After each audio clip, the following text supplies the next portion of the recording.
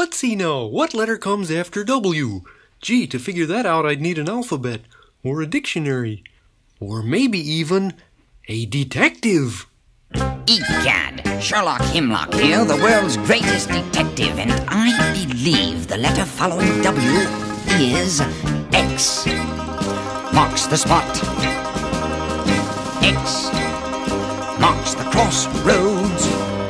Two straight lines crossing over in the middle. That's the letter you must see to find the treasure or the clue, or the X-ray machine that's looking right inside of you. X is the letter without which one could not do. X marks the spot. X stands for danger.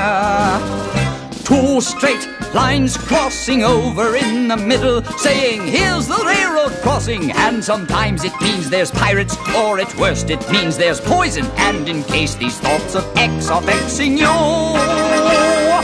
X stands for xylophone too.